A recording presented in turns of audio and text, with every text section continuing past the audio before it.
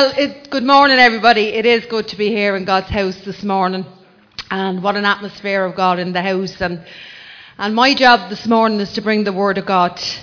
And as preachers, we were given kind of a freelance to bring whatever psalm we wanted to bring.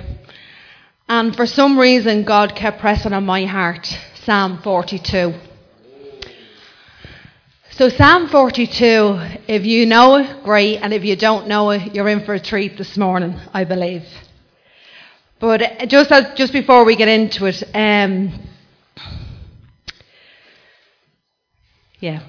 thank you, Father. Father, we just thank you, Lord God, for your presence here this morning. Father, we thank you, Lord God, that you know everything about us. You know every single thing about us, Father God. Father, you know our weaknesses, you know our strengths, Lord God. And Father, this morning I just ask, Lord God, Father, that you would just come and have your way, Lord, through this word, Father, that this word, Father God, would feed your people here this morning, that it would edify your people, Father, that chains would be broken, Father God, and transformation would take place, Father God, this morning. So Psalm 42. And I'm going to get straight into it. I'm going to read it, and I think TJ has it up there on the screen for me. Okay. And this psalm, it's for the director of music, Maskell of the sons of Korah. So that's who it's addressed to. But this is what it says. It says, "As the deer pants for streams of water, so my soul pants for you, O God. My soul thirsts for God, for the living God. When can I go and meet with God? My tears have been my food day and night, while men say to me all day long, where is your God? These things I remember as I pour out my soul, how I used to go with the multitudes, leading the procession to the house of God, with shouts of joy and thanksgiving among the festive throng. Why are you downcast, O my soul? Why so disturbed within me? Put your hope in God, for I will yet praise him, my Saviour and my God." And I'm just going to leave it there. So this morning, my sermon, for anybody that's taken notes, it's called Breaking the Cycle of Discouragement. Breaking the cycle of discouragement. You know, discouragement comes in many, many ways. And Jesus said in his word, he said, "Let not your hearts be troubled." So in other words, what Jesus was saying, he was saying that don't let your heart be ruled by what you see. Jesus said, let your heart be ruled by what I promised you. So remember what God has promised you, if that's all you take out of this sermon this morning. Remember what God has spoken to you. Remember all the promises that God has brought to you in dreams and visions, through prophets, through the word. Remember what you've read and what God has said to you. You know, when you think of discouragement, think of discouragement as your faith, that it's being choked out. And that's what I want you to think about discouragement, that your faith is being choked out. When you're choking, it's not a very pleasant thing to happen to a person, isn't that right? Well, the other week I was eating a chicken wing. Hello is right. And my husband was up in bed, and I'm downstairs eating a chicken wing, and a piece of bone got lodged in my throat. And I'm telling you, I could have panicked. But I didn't, and I just began to stay very calm, and I just began to drink loads of water. And I was expecting Mrs. Doubtfire to come running through the kitchen doors and to give me the old hee-ho, but he didn't. But it wasn't life or death. But you know what? When we are choking, when there's something not right within us, you need to fight for your life. And you may need to get someone to walk along this journey with you. Don't let discouragement choke you. We've got to break the cycle of discouragement. We've got to break it off our lives. We've got to break off misery off our life. We've got to break off oppression, depression off our life. We've got to break the cycle. And as I opened this scripture this morning, as the deer pants for water, so my soul pants for you, O God. It's a lovely kind of opening into the psalm, and you think that everything is wonderful. You think that life is great. You think that the psalmist that wrote this, that everything is good with him. But the image of the deer, he's sipping the water. He's sipping from the stream. You can see that there's something wrong.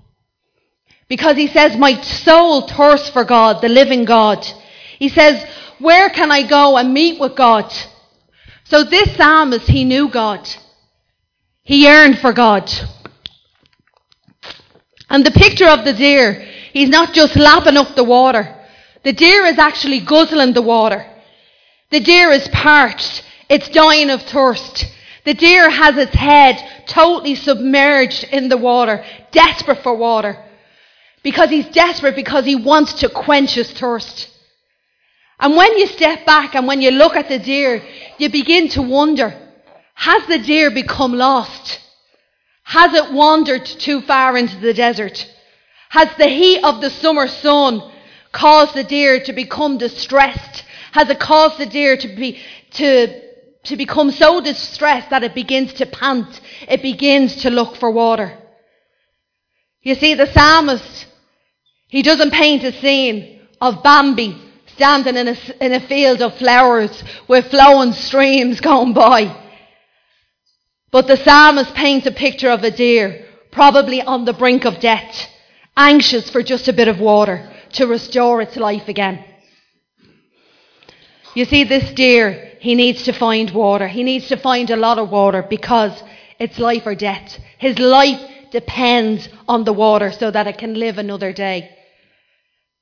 How often have our lives been on the brink of thirsting for the things of God, searching for the things of God, looking for the living water? And when you look at this Psalm 42, the psalmist was so thirsty looking for the streams of God that he asked the question. He asked, where is God? Where is God? And he begins to reminisce.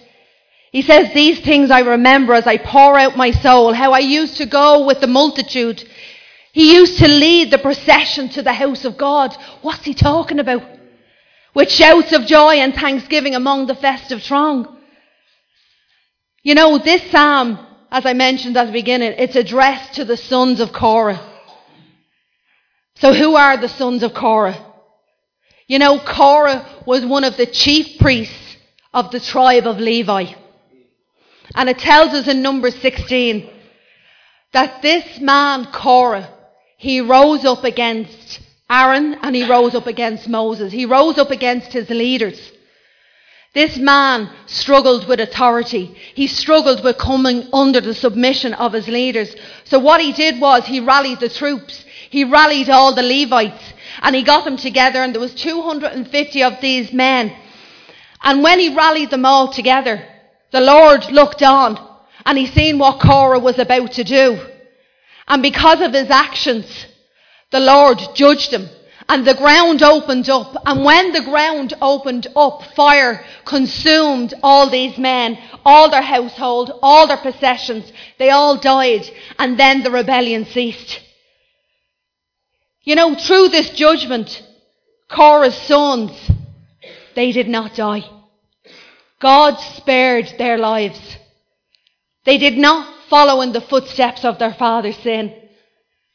And it tells us in 1 Chronicles that the sons of Korah, and they're called the Horahites, if I'm saying that right, they were appointed by King David to serve as choir leaders for hundreds of years after.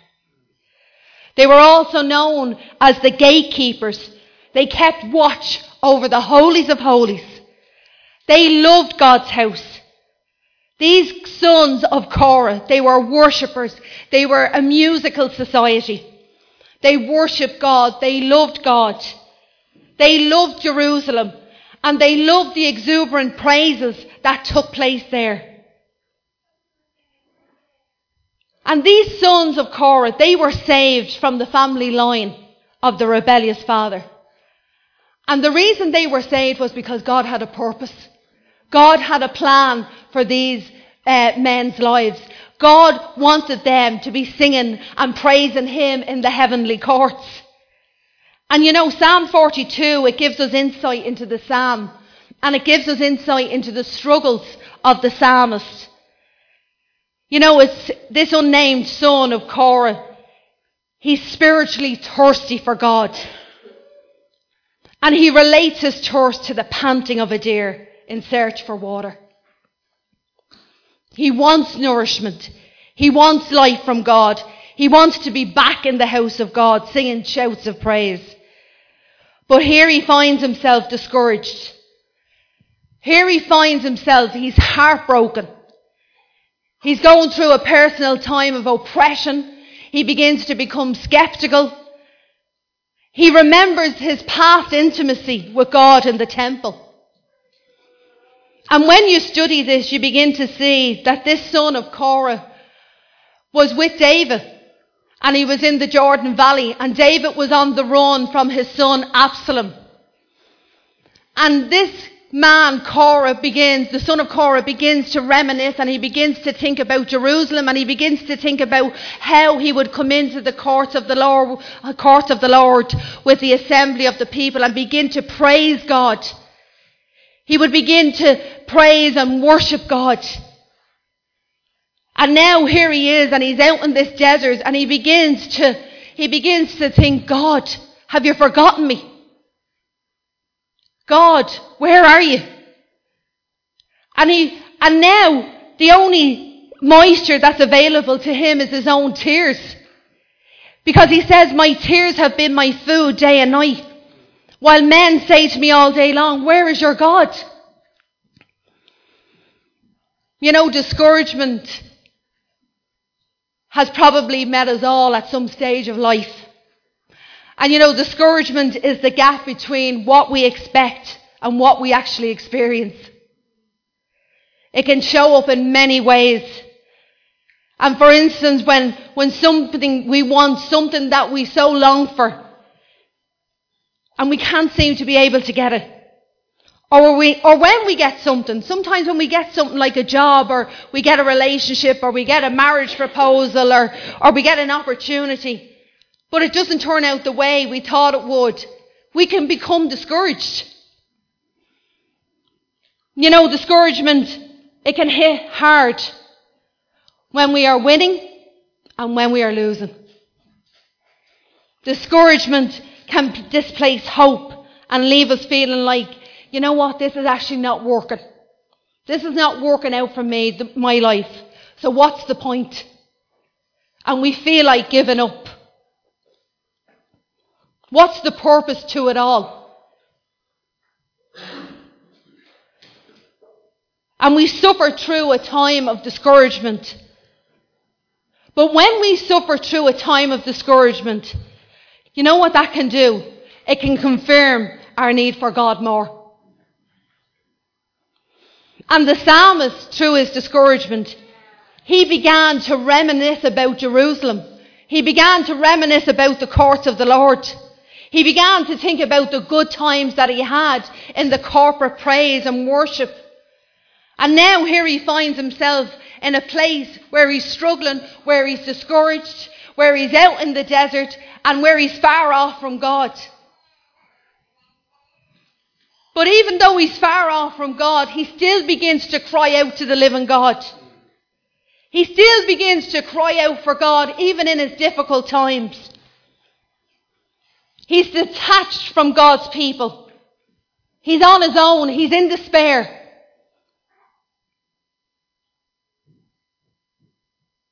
But one thing he does do, he doesn't give up. He doesn't give up the fight. He doesn't give up the fight for hope. He's longing for God again. You see, he knows that his thirst can only be quenched when he goes to God. He knows his thirst can only be quenched when he experiences God again. And he knows through this discouragement and pain, the only way to quench his thirst is to be with God. And I love what he says in line 5. He gives himself a pep talk, and what he's actually doing is he's giving himself a kick up the backside. And he says, why are you downcast, my soul? Why are you so disturbed within me? He begins to speak to his emotions. He begins to tell his emotions to get in check, to get in line with God's Spirit. He doesn't allow the discouragement to get the better of him. And he begins to talk to himself through the hard times of life. He realizes he must keep his hope in God. You know, as believers, we can find ourselves in hard times. We can find ourselves in spiritual droughts. And if we're honest, sometimes we want to lie down and die. Or sometimes, you know what, we just lose hope. And I've seen so many times through the landscape of the spiritual army of people, where the desert has been scattered with people who have given up, people who have lost hope, people who are worshippers of God, people who came to the house of God and loved on God and yearned for God and wanted to be in God's presence. And I see them scattered now in the landscape of the spiritual desert. Believers who have said, why should I go on? God has forgotten me. It's too hard. God isn't here. Or even worse, God doesn't exist. Disconnected from hope. Disconnected. Many who once came to the house of God were worshippers, were lovers of God. And I'm sure you know people and you remember people. You remember when they used to have faith. You remember when they walked with Jesus. They talked about Jesus. They loved Jesus. But if they'd only hung on another little bit, they would have found a flowing stream of living water that would have quenched that thirst for them. And I'm speaking to somebody here this morning. I know I am. God is saying, just hang on in there. Hang on, the stream is coming. The flow of the living water is coming.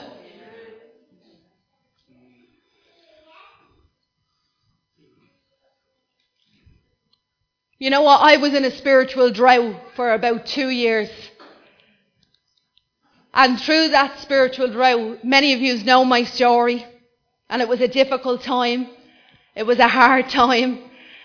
It was a hard time for me with God. It was a hard time when I wouldn't feel God's presence. It was a hard time, you know, just even to come into that place to want to worship, to want to pray. And I would have people that would stand with me and surround me, and they began to pray and they began to, you know, search God for me because I couldn't do it. And even in that time, you know, when I couldn't do it, I knew that the Spirit was calling out to God for me as well. And it was a time of a spiritual drought. It was a time where I questioned, where are you, God? Where are you, God? Where are you, God? I opened up 2018 with a sermon. Behold, I'm doing a new thing. Behold, I'm doing a new thing. That's right. God was doing a new thing. He was doing a new thing in me. You know, God has a great sense of humour. But you know, it was a time of a roller coaster. It was a time where my faith was up and my faith was down. And these all know, and many more here. And not that I get into all the details. But I've had to begin to search for God again. I had to begin to be like that deer. I had to begin to work. I had to begin to open myself up, and I had to ask God, God, where are you? You're not showing me where you are. So all right, God, here I am. Here I am. I'm opening myself up to you spiritually. I'm opening me up to you spiritually.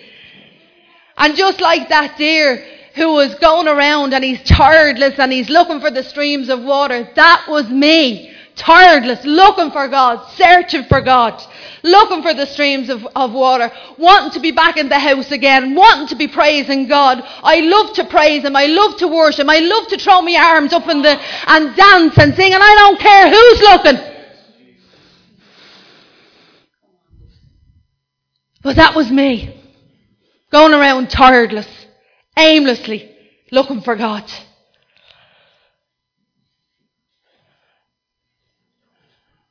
And we're called to search for the living God. Each of us here. And if you're tiredless here this morning, if you've been wandering around, if you're tired with church, if you're tired with the 3 songs, if you're tired with the prayer, if you're tired with the prophetic word, hang in there. Hang in there, because God is coming through. And can I tell you, things began to shift for me probably about 6 months ago. And 6 months ago, God put me in a new place. In a new place where I began to work with children that have special needs in St. Michael's House. Can I tell you, I haven't laughed as much in the last 6 months than I did 2 years ago. I was Mrs. Misery Guts 2 years ago. Cranky pants, I know I was.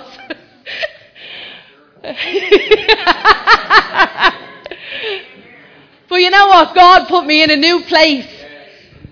And he put me in this school with special children. Can I tell you, I'm trying to hide the laughter. You know, because you have to be serious with the kids. But there's one little guy, and let me tell you about him, and his name is Adam. So I went to the class, and they're like first class, so like Holy Communion. First class. So whatever. So I'm in the class, and so this little dude, gorgeous, blonde hair, he's about that height, you know, and he's known as the terror of the class. I said, right on my street, come on. So anyway, so this little dude, he sees me, and so he starts spitting at me in the class, you know, and he's not having a bar of me, he's not having any of me, you know. And so I just go along with it, and so we're in circle time, and the teacher's sitting here, and all the kids are there, and all the SNAs are on the outside, and so anyway, so he gets called up to the board, and it's this whiteboard, and they're doing maths on it and all of that, and so when he's going by me, he gives me a clatter in the back of the head. Honestly, you couldn't write this, right? And I'm like, okay, just go along with it. So anyway, so he sits back down and he gives me a kind of a sneaky little grin, you know. And but you know what? I couldn't help but love this kid. I'm telling you, God has given me such a love for them. But so the next day I'm back in the same class, and I'm like, right, okay, Lord, right, how am I going to reach this kid? So anyway, we're sitting there and we're in circle time, and next of all I'm put right beside him. I said, here we go, here's the test. So next of all, he just begins to throw his arm out to me. So unknowns to myself, I began to tiddle his hand. And then unknowns to myself, I'm tiddling his arm because he had pulled the sleeve up. Now we're supposed to be in class doing lessons. So anyway, so next of all, I'm tiddling him away, and now the teacher doesn't see any of this. Well, next of all, the leg goes up and he starts pulling his trousers up for me to tiddle his leg. I said, no, put that leg down, you know. But anyway, so I'm telling you all that because I was in a place 2 years ago of brokenness. I was in a place where I couldn't find God, but God was doing something in me. And here I am, 6 months, in a place working with kids that have special needs, have severe autism, have Down syndrome. But can I tell you the joy that God has brought back in my life? That I'm able to reach these kids, that I'm able to go in there and love these kids. And let me tell you another story. I was in another part of the school, and when I went in, I was doing my work experience there for 12 weeks. And when I went in, one of the little girls, she had like these splints on her legs, and she struggled to walk. So our job, myself and another girl, was to bring this little girl out every day and do exercises with her and bring her up the ramp to strengthen her legs. So I began to pray. I began to prophesy. I began to say, legs move, legs walk. And you know what? I wanted to see the miracle while I was there. And so we split up for 2 weeks at Easter time. And when I went back to the school as subbing as an SNA, one of the SNAs called me and she said, Louise, come here. And I went out into the hallway, and next of all, here's the little girl walking with no leg braces on. I tell you. You know what? It just has brought such joy back into my life. My family have me back. This house has me back, I believe. God has me back, and I'm back there with God. God is good. God is good. And if you're hanging in by a thread, can I tell you, He will release His living water upon you today. So where am I? Okay. Yeah, so we're called to search for the living water so that He can restore us, so that He can refresh us, so that He can get things out of us. Imagine that. God wants to get things out of us, to stretch us to grow. He wants to stretch us to grow. And He will allow some, how do you say that word? He will allow some disasters or in our lives. The hecklers. He will allow things to come in to get us to the stream, to come to Him. So when you've got stuff going on, and I know it can be hard, and I know some people's stuff here, but we've got to look at the end result. We've got to look to Him. We've got to trust in Him. We've got to put our hope in God again.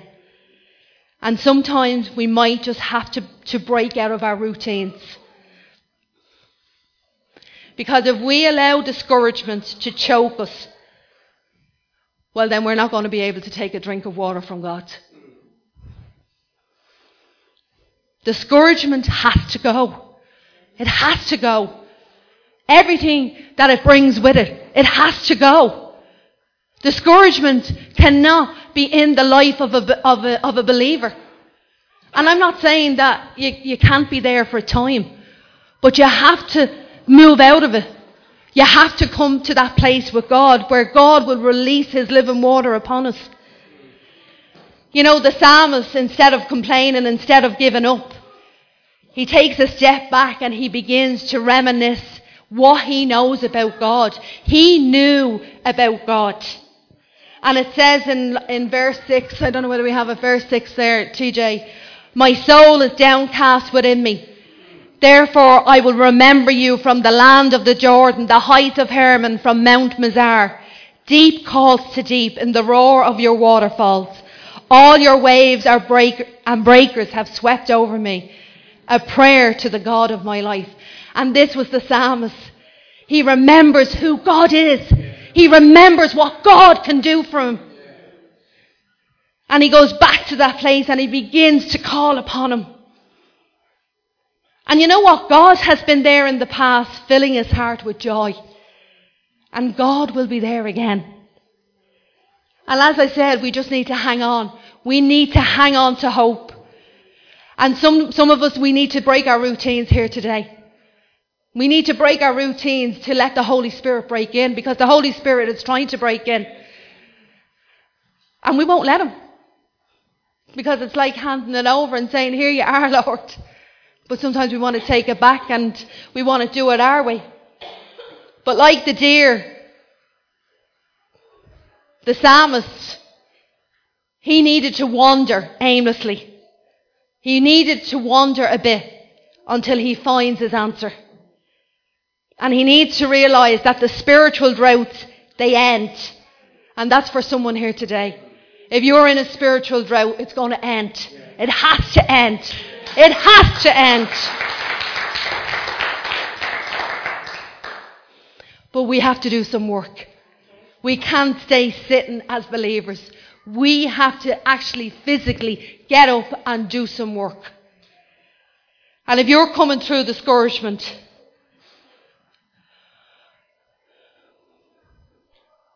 if you are,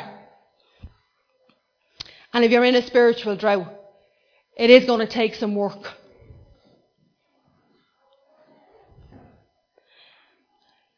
And there's one thing that I've learned in my own spiritual drought, in my own dryness, in my own doubts, in my own fears.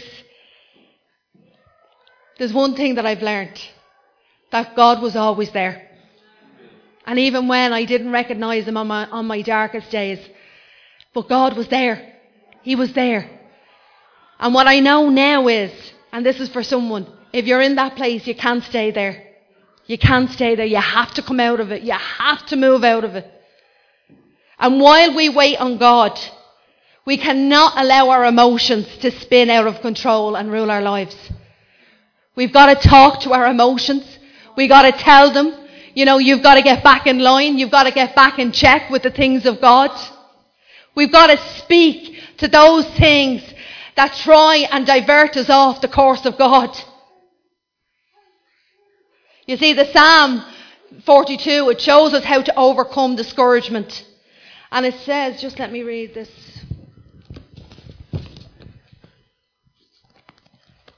I think we have it.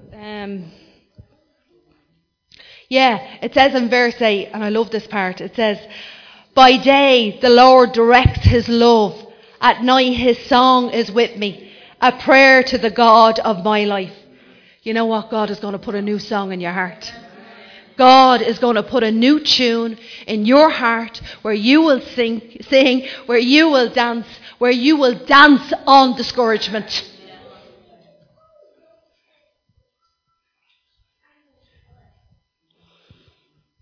So this morning, church, if you're discouraged, you can move back to that place of hope again. Because God is our hope. God is our hope.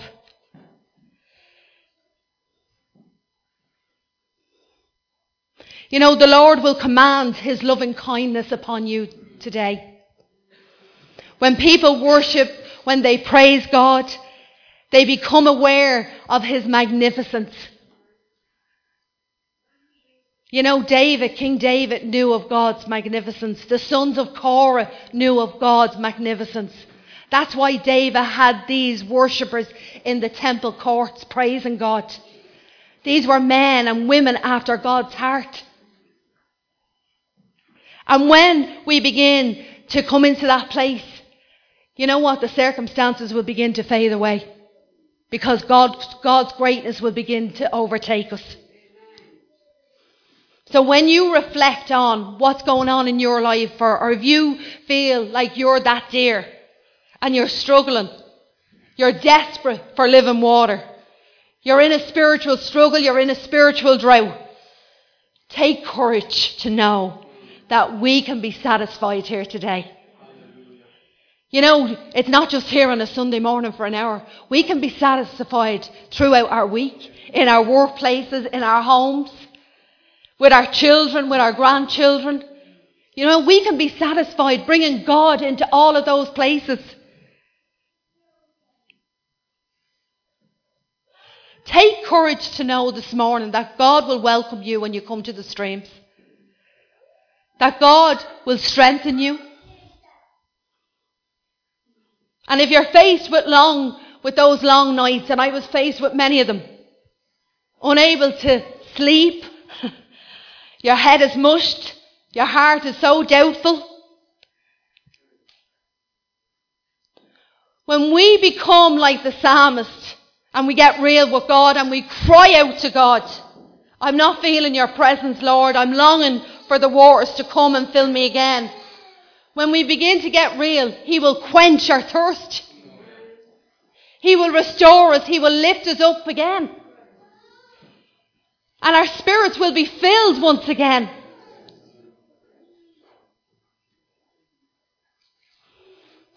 Jesus said, for anybody who is thirsty, come to me. That's what Jesus said. And I have nothing else to give you here this morning, only Jesus. I have nothing else, only him. He said, come to me, all you who are thirsty. Come to me, and I will give you living waters. I will refresh your soul. I will restore everything back again. He says, come to me. He's enough. Just even being with him, he's enough. When the woman at the well in Samaria, when she came, and he asked her for a drink. He asked her.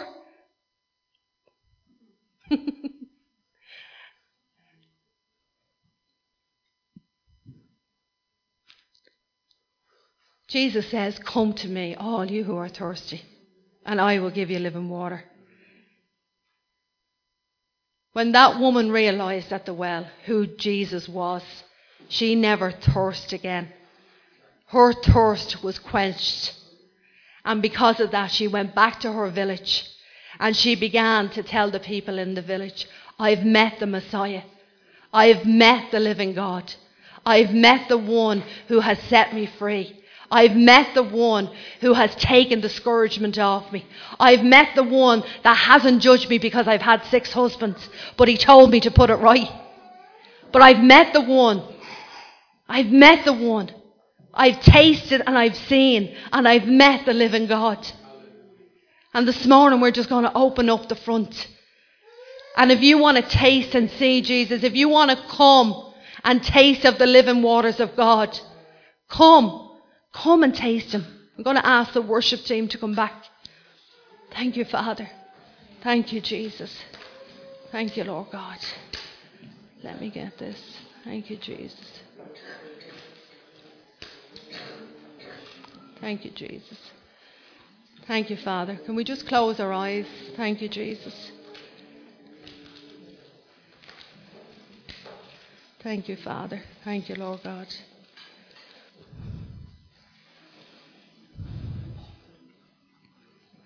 Thank you, Father. Thank you, Lord God. I don't know.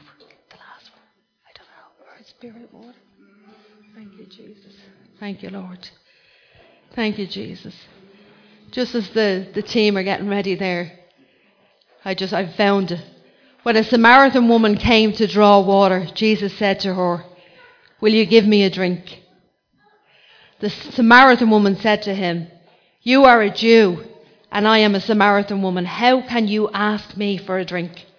And Jesus answered her, if you knew the gift of God and who it is that asks you for a drink, you would have asked him, and he would have given you living water. Sir, the woman said, you have nothing to draw with, and the well is deep. Where can you get the living water? Are you greater than our father Jacob, who gave us the well and drank from it himself, as did also his sons and his flocks and herds? And Jesus answered, everyone who drinks this water will be thirsty again. But whoever drinks the water I give him will never thirst. Indeed, the water I give him will become in him a spring of water welling up to eternal life. And that's God's promise to you here this morning. We will never thirst again. Never. And we can go deeper in the things of God today. We can go much deeper into what God is calling us into.